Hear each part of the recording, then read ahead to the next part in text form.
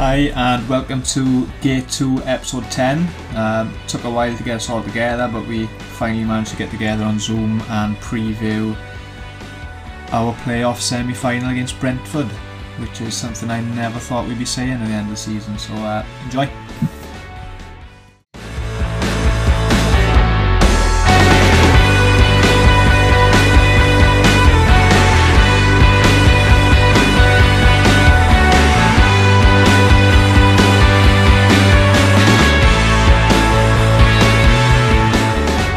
How's everyone doing? Everyone recovered from Reading? Just about. No. Do you know? I don't think I got my head around it. Like, I didn't sleep. I've been going to sleep quite early through lockdowns. I'm knackered, but I was up all night thinking about that game. Yeah, I couldn't sleep that night either. It was a really strange one, guys. You know, going to the last game of the season for something quite fine, I'm quite nervous. But there's no nerves all day. There's no nerves just because I thought what's going to happen. I resigned myself to the fact that it was over realistically. Cardiff were going to drop points. I thought we're not going to beat Reading by enough, and sort of Forest ain't going to get back. That didn't get much away. Just for calm all day. It's probably calm until the point Forest went 1-0 down. Yeah, I had to remind myself. That there was a game happening, which I've had to do a lot during lockdown. Not because you're out of the routine of going. Yeah, do you know what I mean? They come about so quick as well. It's no longer a social thing, so I've had to put reminders on my phone, say, right, Swans are on today, and like you, I was pretty relaxed going into it.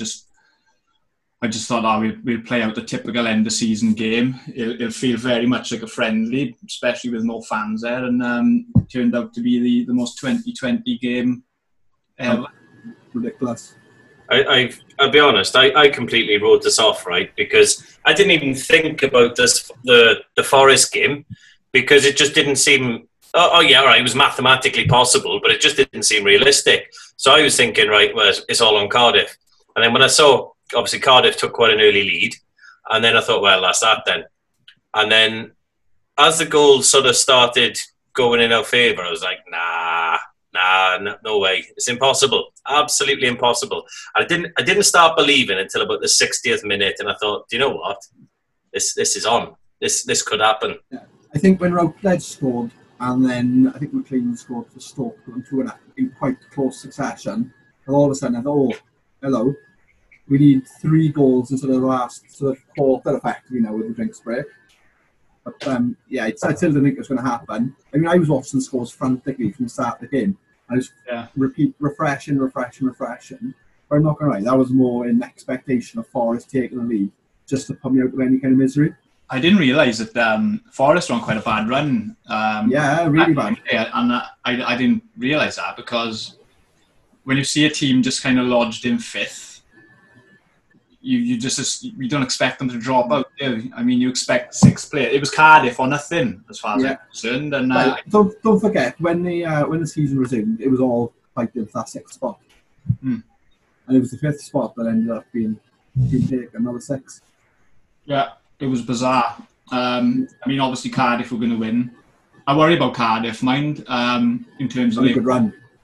Yeah, playing well. Yeah, I mean, usually when Cardiff go into a playoff situation, it's you get a little bit of excitement because they invariably balls it up. But I think they seem to be made of sterner stuff mentally at the moment. They were 14th when he took over.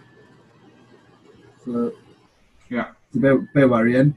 But the only good omen is that Jay Bothroyd's been tweeting stuff quite early, and normally when that happens, it all goes beat on. So let's hope he's true to form again. Yeah. I nearly tweeted Jay Bothroyd during the Reading game, actually, to say, look, keep the faith, Swans fans. Stranger things have happened. Jay Bothroyd has more England caps than Leon Britton. Yeah. But he's quite vocal on Twitter, and I couldn't be done with him coming back at me when I was trying to watch a game, so... I bookmarked. I know I come back to bite the ass, but I bookmarked this tweet from a little while ago saying mind gap. So got that ready to go if it all goes beat on.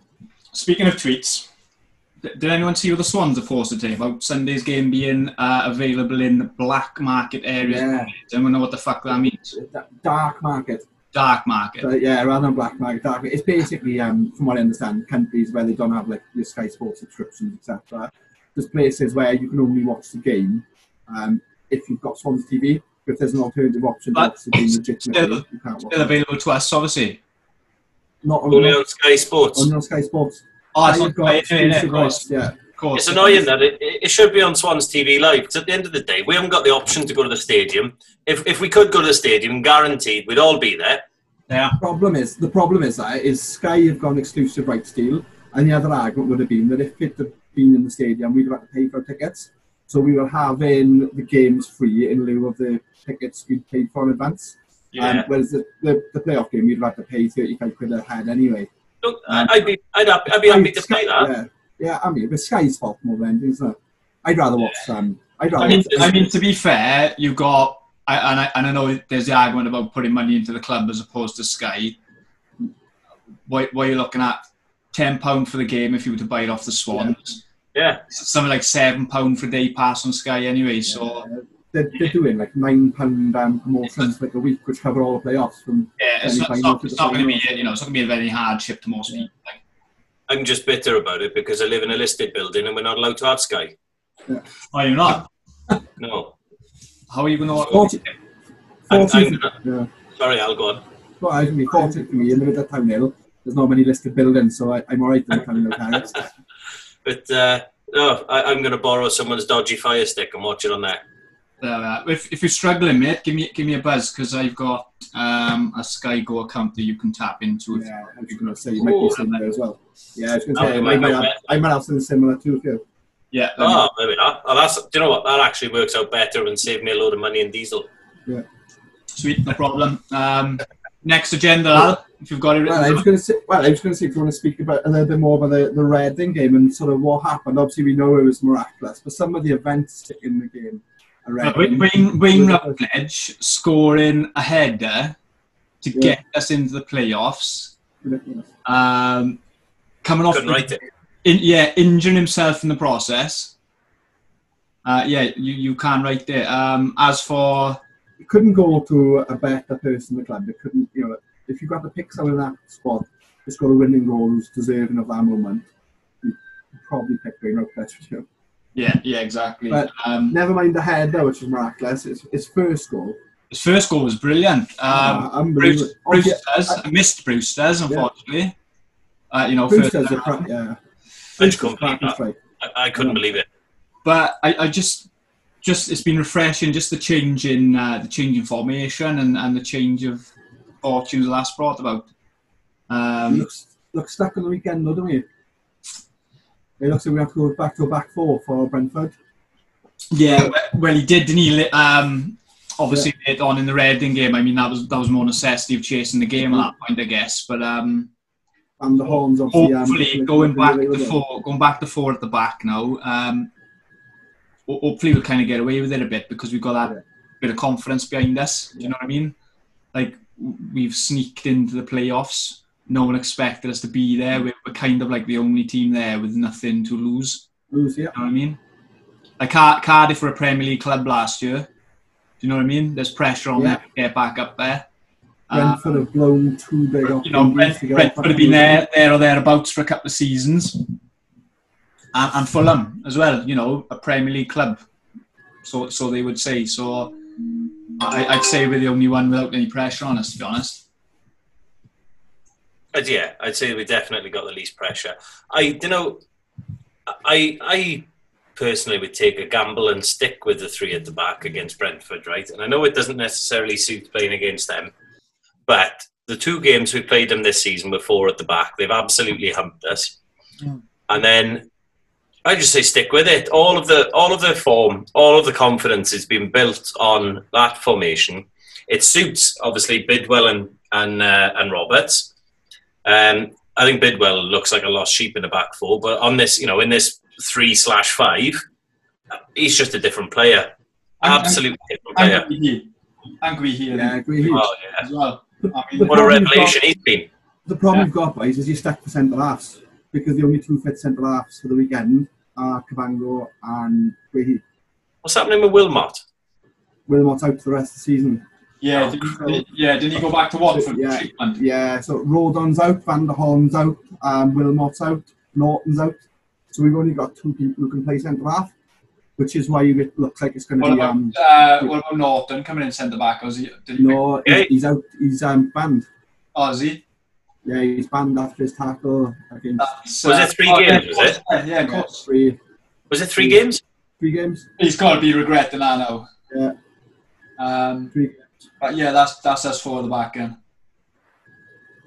Well, Routledge will play centre back. Don't worry about it. Absolutely. Yeah, he can go up for corner. He can go up for corners and get his head on a few. Yeah. What's everyone make of the Selena situation? Not that there's any sort of public situation playing out, but there's clearly something going on. Do you not think? He's off. Something's off. Yeah. He's off. Something's obviously going on. Obviously, they're protecting what's going on for whatever reason, but it's obvious that something's happened. You see, there's no way. I know obviously you've got Gallagher, who works harder, who plays in the number 10, but there's no way that he doesn't get a game at any point, either in 10 or on left wing, unless there's something. Yeah, without some kind of fallout. Yeah. He doesn't seem like you kind of keep an eye on his body language and stuff, which is difficult when he's not playing. But he doesn't seem sort of like disengaged with the club at any point. I wouldn't say he's fully engaged, but I wouldn't say he's disengaged. Oh, I know. You've seen him take part in the celebrations and willing the team to win. He's obviously not at the point where he's refused to sit on the bench. So I just don't understand, what's going on, because if you were the manager and you've got a player in that situation, you've had a falling out perhaps, and the player's looking to leave the club in the summer, you'd still make use of him from the bench, at least. Even if you didn't want to give him the satisfaction of starting the game, you'd make use of him, especially in games like Reading where you're chasing it, where you're chasing that playoff spot. He would have been perfect for him. Didn't need him in the end, but he's a cracking player. I think the problem with Cooper's very structured as well, isn't he? He likes structure, and everyone works with a team. I think with Selena, you have to carry him. I don't think Cooper's prepared to play a system where you're allowing someone to freely do what they want in an attacking sense and not do everything going backwards. And I think that might be a big problem. You look at Gallagher, and the first thing you get from Gallagher before any quality is 100%. And I know his caught in the ball, been hit or miss at times, he's been a bit inconsistent. But the one thing he's never lacked heart, he's never lacked desire, he's never not run for team. And you don't get that from Selena. I'd be willing Gallagher on for his first goal. I really hope it comes against Brentford. That would be beautifully timed. Or the winning goal in the final against the Scum. Oh, yeah. Unreal. I'm not sure if we actually get to the final and face Cardiff. I don't want to. I didn't want to do it in 2011. No, seen it. But I don't. Reading stuff in them 3-0 in 2011. I don't think, if we do meet them in the final, I'll count it a good thing that fans aren't allowed there. Because for one, I don't think I'd be able to take the heartache of not getting a ticket. And if I did get a ticket, I don't think my heart would take the strain of the game. It's just, I've lived in fear. Imagine losing a game like that. Absolutely, I've lived in fear of a South Wales derby final since we've both been likely to be challenging for playoffs. Never mind getting there. The other problem you've got, which I know it doesn't apply so much to Aaron over the border, but the pubs in Wales open a day before the playoff final. So you'd have the pubs open a day before, and then the South Wales derby. They might want to delay that. Yeah, 100% they'll be delaying that. Most of South Wales will be in London anyway. Yeah. If they go down, and they will when they converge on London. Whether obviously they can't. But I don't know if you've seen Colin Murray's review on Quest the other day, and he was joking about. He said going for Cardiff Sunday final. He said, "What a day behind closed doors, bitter rivals." He said, "You'll still end up in 94 us." He says, it's hard enough to police it in a bubble game, but how do you police it when it's in a neutral ground, the ground is closed, and people are just converging from everywhere on? It's one of them situations where it's safer to let a number of supporters in, because that number of supporters have off the streets. Obviously, that's not possible, but Cardiff fans are used to socially distancing in grounds anyway. So. Exactly. That's why they've flourished during lockdown. Yeah, they're used to the empty stadiums. Atmosphere hasn't changed. They're all related anyway. Yeah, exactly. They're all in one bubble.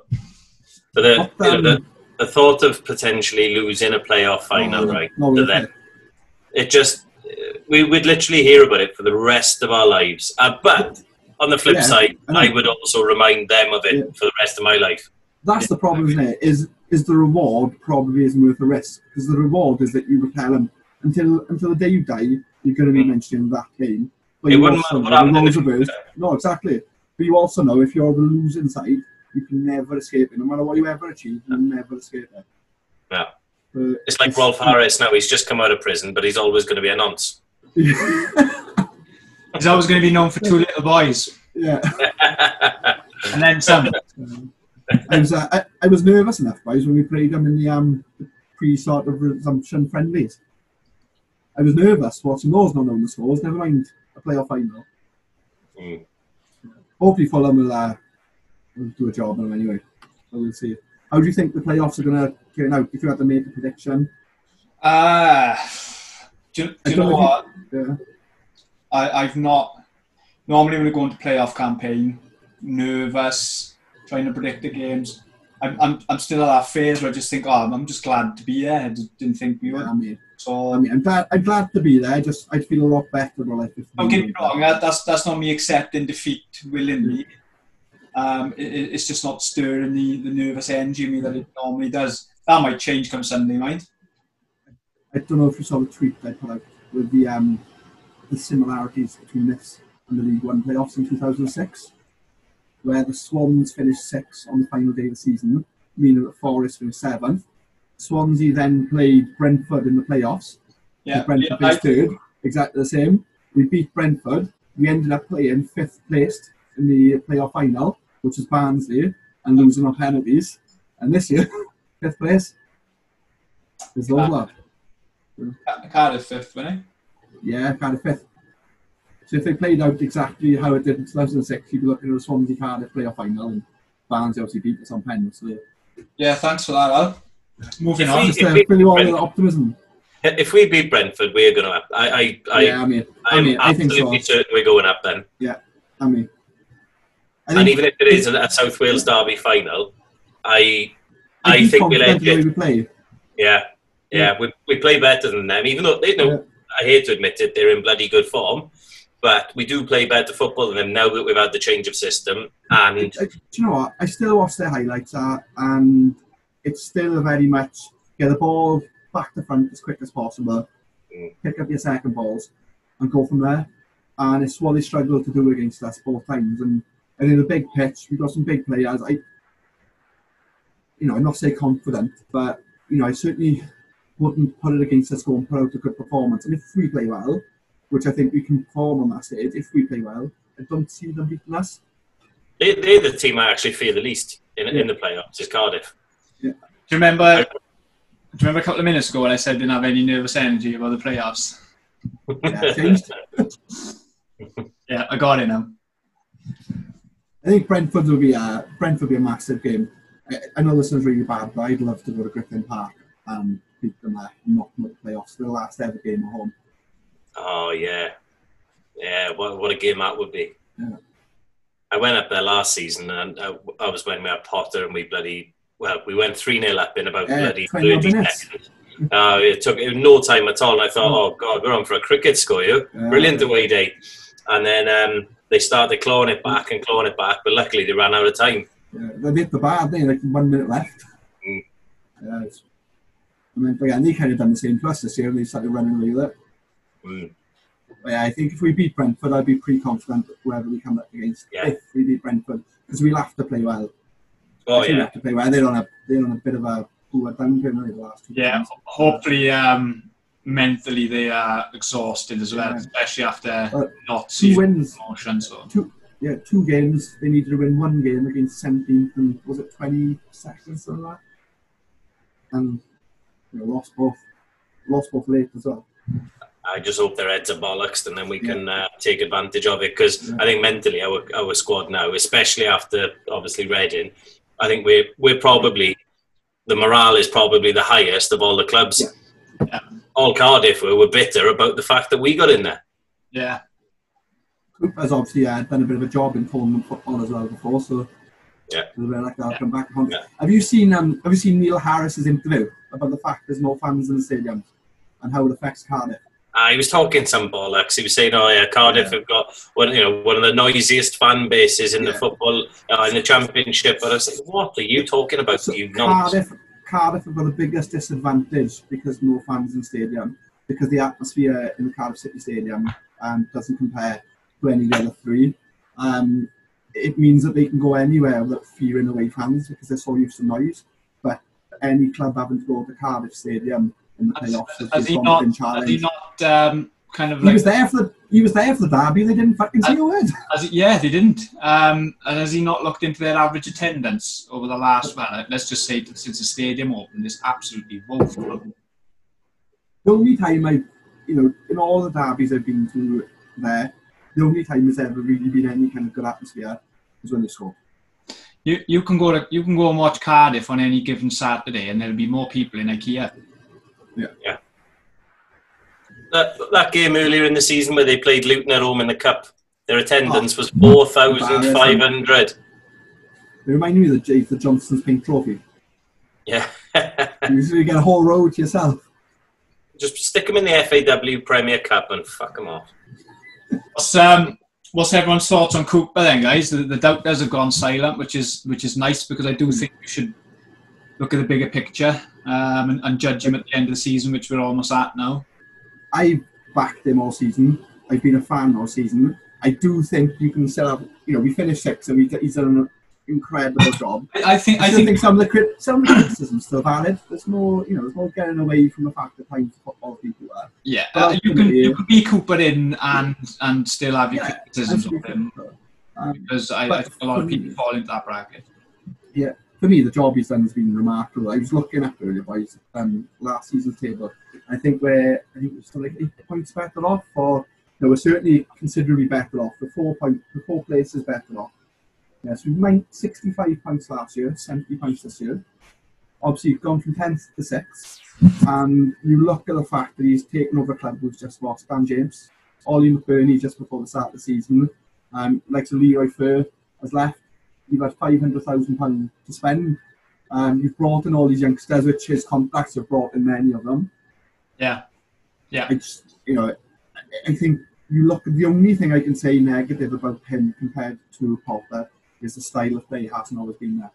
But there's a lot of things last year, boys, which we lacked and we criticised Potter for, which was resilience first and foremost, being a soft touch, not bouncing back in games where we struggled, not game management poor. I know we've lost a lot of points late on the game, but we've gained an awful lot as well. You look at Leeds away, you look at Wigan away, you look at 91st minute winner away to Reading, or 94th minute clincher away to Reading, to do the job that we've done. I can't really praise him enough. And we've done it with Rodon missing 3.5 months, Van der Horn missing for 3.5 months. I just can't really pick many faults at all. He's done a great job. Moves us on to loan signings really well, actually, because I seen someone's. They were Cooper out, and the kind of logic they were applying was that he's only done well because of the loan signings, and I had to remind the guy that those loan signings would have been loan signings for teams like Fulham, Nottingham Forest, and other Championship rivals had we not had Cooper in charge. So that very much is a cap in his feather. So. You've got to give it to him. The recruitment, the loan signings. You've got six loan signings, and they've all had valuable contributions. Yeah. I think the one you would, if you'd recorded this a month ago, the one you would have questioned is probably Guehi, and all of a sudden he's become one of our most important players. Yeah, and that just sort of like it does highlight, doesn't it? That the Championship is, I know it's cliche, but it's a marathon, and there are players that will be frustrated, not playing well, not getting opportunities, probably hearing from their managers, look, stick it out, you'll get a chance, and it just goes to show that, more often than not, that rings true in the Championship, especially when you enter the playoffs, because you're adding 3 extra games this season. So I think Al just summed it up sort of perfectly there with Cooper. Now, I'll be honest, before this change of style, to the change of system to the 3 at the back, I was really starting to lose the faith. I wasn't like Cooper out, but I was really, really starting to struggle because it was obvious that something needed to change. Yeah. There was a lot of frustrations at the lack of subs made or the very late timing of subs. There were things that, we would all see and talk about and be screaming about. And it was like, why aren't you doing it? It's obvious. Just do it. And I was really starting to lose patience. But then when I first saw 3 or 5 at the back, and I thought, oh, God, here we go. He's going Paul Clement. And then I just thought, oh, my God. But then, I'm normally quite against that 3 or 5 at the back system.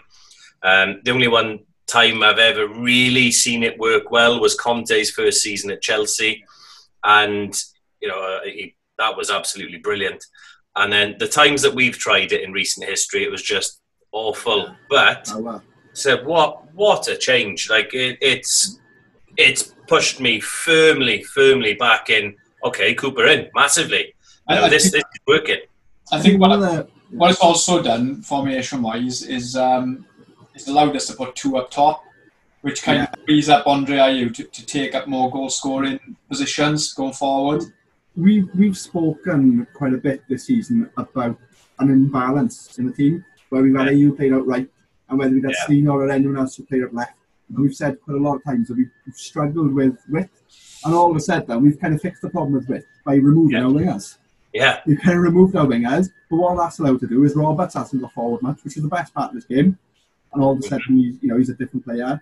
Bidwell, I didn't think Bidwell would take the system as well as he's done. He's been absolutely superb. He's blown me away. He's absolutely blown me away. Switch.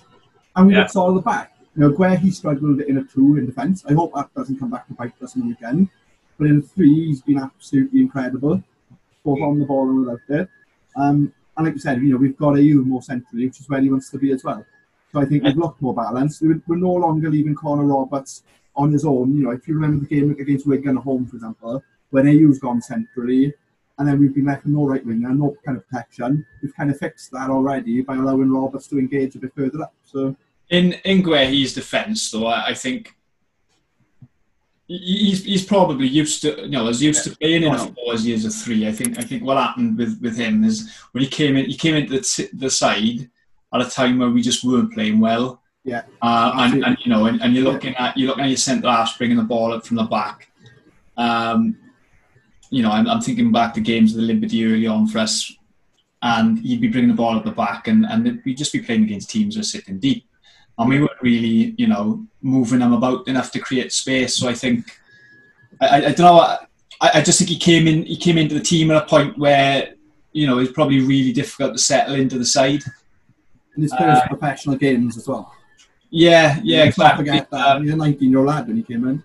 But what I'm sort of angling at is that I think if he was to spend another season with us, going into next year, I think if we were to put him back in the back 4, I think we'd see a different sort of player. We certainly see one that's got more confidence, wouldn't we? So hopefully we'll see that now on the weekend, judging by what we think the formation is going to look like. Yeah. Going back to Jake Bidwell there as well, right? I've been very sort of open with my criticism, and some of the criticism early on in the season, I was quite harsh and basically, in a nutshell, said he's just not good enough. And this system now, I honestly think now we couldn't do without him. He's just like, what game was it recently now? When who was it? Leeds. He was unbelievable. It's the best performance I've seen of him. He was just unplayable. He was beating them to the ball. He was sprinting up that line. He's not the quickest player, but he was winning all the sprints. He was winning he lost one header the entire game. He was winning all the headers in their box. He was all over the pitch. I just thought, oh my God, who is this player? He's become dependable, isn't he? I think that's the best way I would describe him. He's dependable now. Yeah. I always obviously jokingly refer to him as he reminds me of Kevin Austin, but it's very similar in terms of he's just dependable, and you know what you're going to get from him. But I think you put him in a system which protects him first and foremost and lets him get forward. He's not afraid to get forward, and he's got a bit of quality when he's there. Yeah, his crossing's not bad. Yeah, exactly. His crossing. I think what works for a full-back is when you're playing wing-back and you're going forward, there's less pressure on you. Yeah. If you're a full-back making an overlapping run in a four-man defence, you know that if that cross isn't on point, you are vulnerable to a counter-attack. Yeah. Given that you've left two centre-halves and Matt Grimes, for example. Which is where we've been caught as well. You know, games like Stoke and you look at games that's where, you know, just having the extra centre-back to counter that counter-attack just kind of takes the shackles off your wing-backs in terms of them having the confidence to just try and whip a ball in, do you know what I mean? So, yeah, it's working at the moment. How long for, we'll see. Was it against Leeds again as well? He was megging players and all sorts. I couldn't believe it. I was just like, this is not Jake Bidwell. The prime Roberto Carlos. Yeah. Just needs to have a few shots now, and he's a poor man's Roberto Carlos. Yeah. Do you think he's putting his name down for free kicks? Outside of the boot. I'd take him as a left footer because, to be honest, Grimes' free kick, his free kicks haven't been the best. His shooting this season's not been great. I think after Bruce does effort at Millwall, I don't think Grimes is going to sniff now, is he? No. Grimes isn't going to sniff. He hasn't scored all season, he? Grimes, bless him. Did he this season? What's that? 10, yeah. No, did he get a penalty early on in the season, Grimes? Grimes, I'm not sure. Or am I confusing it with last season? I can't remember. He scored one last season. Yeah. And he scored a few last season. Yeah, he scored against Man City last season, didn't he? Yeah. He scored a couple last year, but I don't know if he scored this year. I thought I'd read somewhere that he hadn't, but... He might well have not. Have we had Andre taking him? I know we've had Baston took one, didn't he? Well, Baston took them at the start, and I know Andre's taken quite a few. That's right. Certainly when Grimes been on the pitch, but...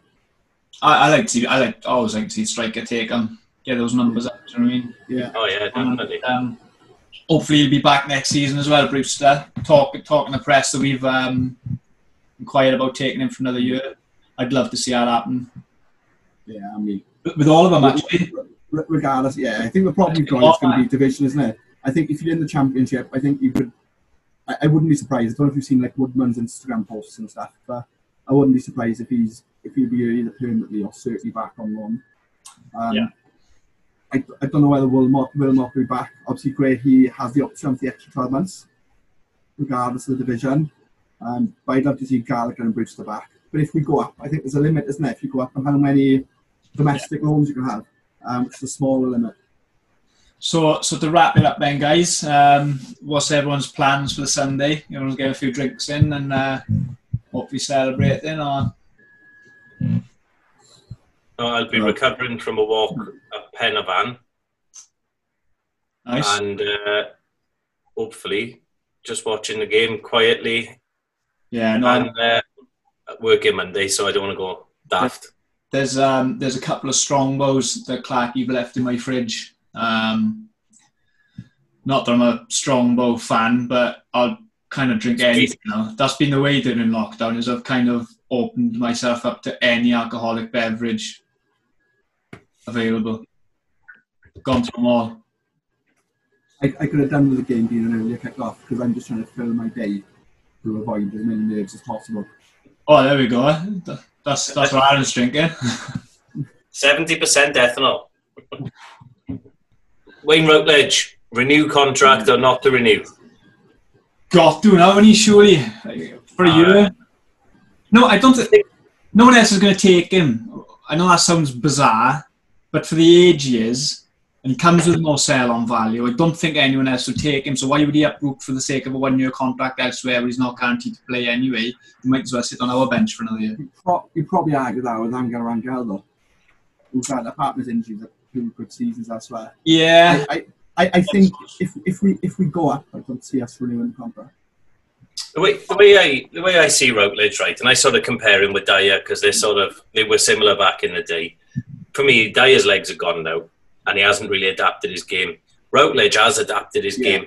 He's a very clever player. He's always been the more clever, more intelligent player. Yeah, and he's still quite quick. He's not slow. He's certainly not slow. He's got plenty to offer, I think, still. Although Yeah, my respect for Nathan Dyer has shot up in the last few days. I went on Mumbles of the Boy the other day, and there's no parking spaces anywhere until Nathan Dyer pulled out and then have his space. Sweet. And I seen Ben Cabango in Aberfan Beach. Yeah. So there we go. Right, wrapping it up then, boys. Let's hope we're all celebrating on Sunday. Yeah, nice time to catch up, guys. Hopefully the next podcast we record will be either playoff final or Premiership final. We'll do it from outside Wembley. Yeah. See you, boys. See you later, guys.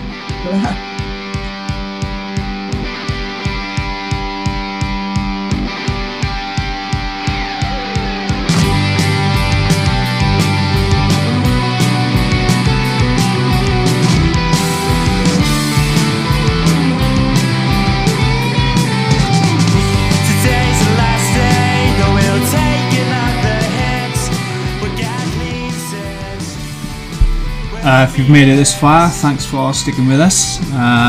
Apologies for the sound quality. Hopefully we'll be able to get together and record a proper episode soon. Stay safe, Jack Army, and hopefully we're all celebrating come Sunday afternoon.